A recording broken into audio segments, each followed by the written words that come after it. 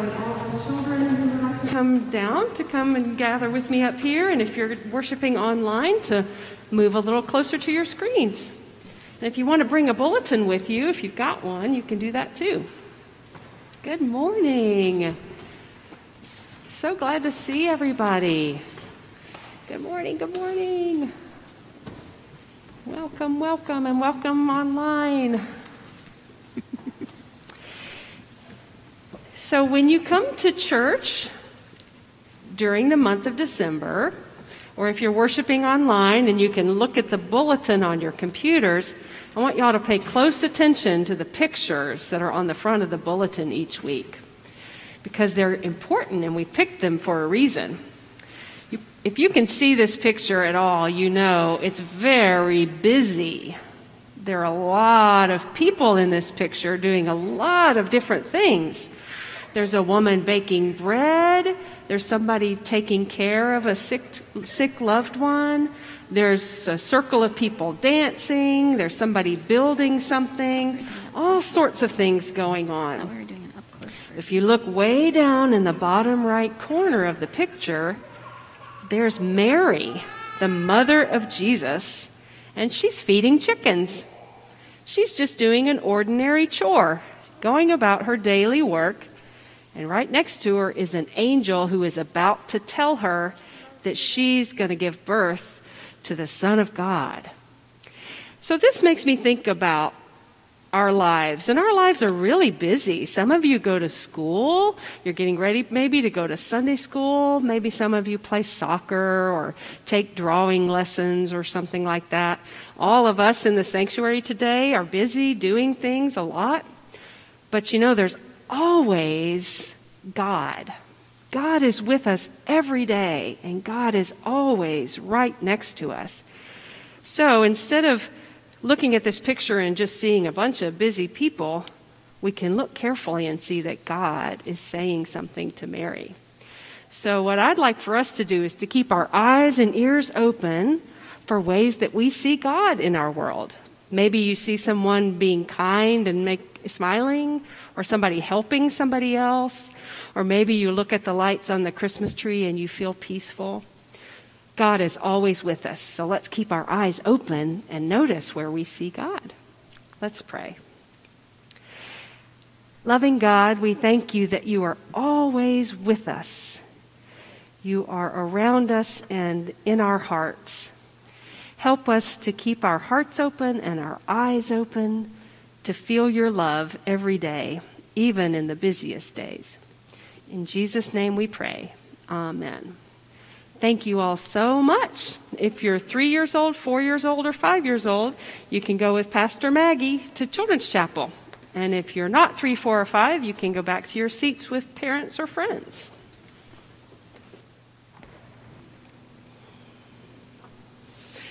I hope everyone had a good Thanksgiving, whether it was quiet and restful or full of lots of family and turkey and all the things. I hope it was restorative to all of you. I can't help this time of year but think about what Thanksgiving was like when I was growing up. When I was a child, whether it was Thanksgiving, Christmas, or Easter, we had the same tradition. We'd get up in the morning and our parents would pile all 4 of us kids into a car and we would drive the 2.5 hours to Brownsville, Tennessee to my grandmother's house. My earliest memories, when I was really little, I sat in the front seat in between my dad and my brother, because I was the youngest and I was the smallest at some point. In the back seat was my mother and my 2 sisters. And then as I grew, as my brother grew, as we all grew, my parents invested in one of those wood-paneled station wagons. So my brother and I could just loll around in the back. This was before seatbelt laws. Wasn't safe, but we made it to Brownsville every time. And on our way home from Brownsville, we often went through this part of Bellevue with the big hill. Some of you know which one I'm talking about. And we would start to crest the hill, and you couldn't see anything in front of you but the sky. And my dad would always say, "End of the world, straight ahead." It just felt like we were going to fly off the end of the earth. End of the world, straight ahead. Sometimes it feels like that, doesn't it? I've had a few conversations over the past 20 months with folks who felt like, it just feels like the world is coming to an end. Are we living in the end times? With this pandemic and hurricanes in the east and fires in the west and all of the things going on across the globe that we see on our computers and our phones 24 hours a day, 7 days a week, it's easy to feel like the end of the world is straight ahead. It has felt that way in pretty much every generation, I would guess. As we live our lives and we see the things happening around us, it's easy to think that the end of the world is coming. We read these words of Jesus in the Gospel of Luke, and this is a continuation of some of the words we heard a couple of weeks ago, Mark's version in Mark's Gospel, where Jesus is talking with the disciples as they stand outside the temple, and he's told them, as glorious as this temple is, the stones are all going to be thrown down soon. We heard that text a couple of weeks ago. But now he continues, saying there will be signs in the sun and the moon and the roaring of the seas, and it's going to feel like the end times. And so when we feel that way, when we feel like the ground is shifting underneath us and everything is changing and even perhaps coming to an end, we lean in a little more closely to hear what Jesus has to say. And what he offers in these texts, in these verses that we've just heard, is some guidance to his disciples. When it seems as if the end of the world is straight ahead, he says, look up, raise your heads, and look around. Now, before we explore a little more what Jesus might mean by that, I want to notice what he says not to do. There are some ways of responding that he warns us against. He says, be sure that your hearts are not weighed down with drunkenness and dissipation or the worries of this life. I don't know about you, but I understand those two temptations. In some of these days when I feel so overwhelmed and so concerned about the end of the world and all of the things that are happening, there's part of me that just wants to numb out. And we see that response around us, whether it's a bottle of wine or binge watching Netflix or some way to just check out and ignore everything that's going on around us and say, there's nothing I can do anyway, I'm just going to crawl into my cave and forget about it. There are days when I feel like that too. Now, to be sure, I think it's important that we have a Sabbath time, that we do have times regularly when we step away from all the busyness of the world, from all that's going on, and we find ways genuinely to rest, to sleep, to be with people, maybe to binge watch 3 episodes of Star Trek in an afternoon. I'm not saying I do that. But we need those times of rest. But if we find ourselves checking out, we find ourselves becoming callous and losing any sense of connection or compassion with all that's going on around us, then we need to heed Jesus' warning. Be careful that you're not numbing out against what's going on in the world. Be careful of drunkenness and dissipation and also being weighed down by the worries of this life. The other extreme that I also find myself tempted into is being so overly anxious and getting into this cycle of worry and what's going to happen and checking the Twitter feed every 5 minutes to see how a particular story is developing.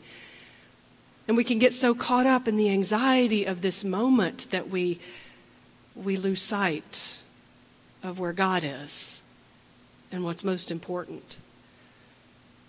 So I don't know about you, but I identify with both of these kinds of reactions in moments when it feels like the end of the world is straight ahead. But Jesus says, don't do these things. Instead, how many times in these verses does he say, look around, wake up, notice, be alert, stay awake, keep your eyes open. Open for what? Notice what? Look at the fig tree and all the trees, he says. When you see the leaves beginning to emerge, you know that summer is coming. In the same way, look for the signs that the kingdom of God is coming upon the earth. Look for those manifestations of God in our midst, in our world and within us. Keep your eyes peeled to notice where God is around you and in you. That's our invitation in this season of Advent, in this season of life that our world is in right now, to keep our eyes and hearts open for the revelation of the kingdom of God. In the season of Advent, we're not just preparing to hear the story of Jesus' birth as a baby in a manger in Bethlehem. This scripture reading reminds us we are keeping our eyes open for the return of Christ into our world, for the ways that Christ is being birthed even now into our midst. So how do we do that? Every week in our staff meetings, we take a few minutes at the beginning to share with each other any signs of God sightings in our ministries. We frame it with our church's vision statement, which is the loving light of Christ, connecting, transforming. And so I ask, where have you seen signs of connection and transformation and shining in our church this week? And there is at least one story, most of the time 3 or 4, every week, of ways that the kingdom of God is being manifest in and through you. This past week, Stacy shared that our quiet place that we've developed downstairs on the lower level is beginning to grow. If you've not heard about this, during the early days of the pandemic, we were noticing more and more people coming by the church from the streets asking for help, for food, for bus passes, and we're equipped to do some of that. But our outreach team and a group of folks felt concerned that perhaps there was more we can do. And so we've developed this space down in the lower level where right now we just have enough volunteers to do it a couple of days a week, but where people can come and get a hot cup of coffee or a cold cup of water. They can sit and rest their feet, take a nap, feel welcomed and loved. And Stacy shared with us this past week, we reached capacity. We were full during the hours we were open. And so the word is getting out that West End United Methodist Church is a place where you can go and be safe and loved and cared for and rest for a while. That's a kingdom sighting right there. And that practice of sharing those things every week helps me keep my eyes open better so that I'm looking for signs that I can share next week in staff meeting. So maybe this season of Advent, we could take on another practice. Take on a spiritual practice. We usually think of doing that during Lent, but how about during Advent? Find a time, maybe at the end of each day or once a week, where you ponder and write down where you've seen God, where Christ has been made manifest in your midst. And maybe that practice of noticing will help open our eyes more and more to the kingdom of God. You know, what Jesus is talking about may be the end of time as we know it, but it's not destruction, and it's not death.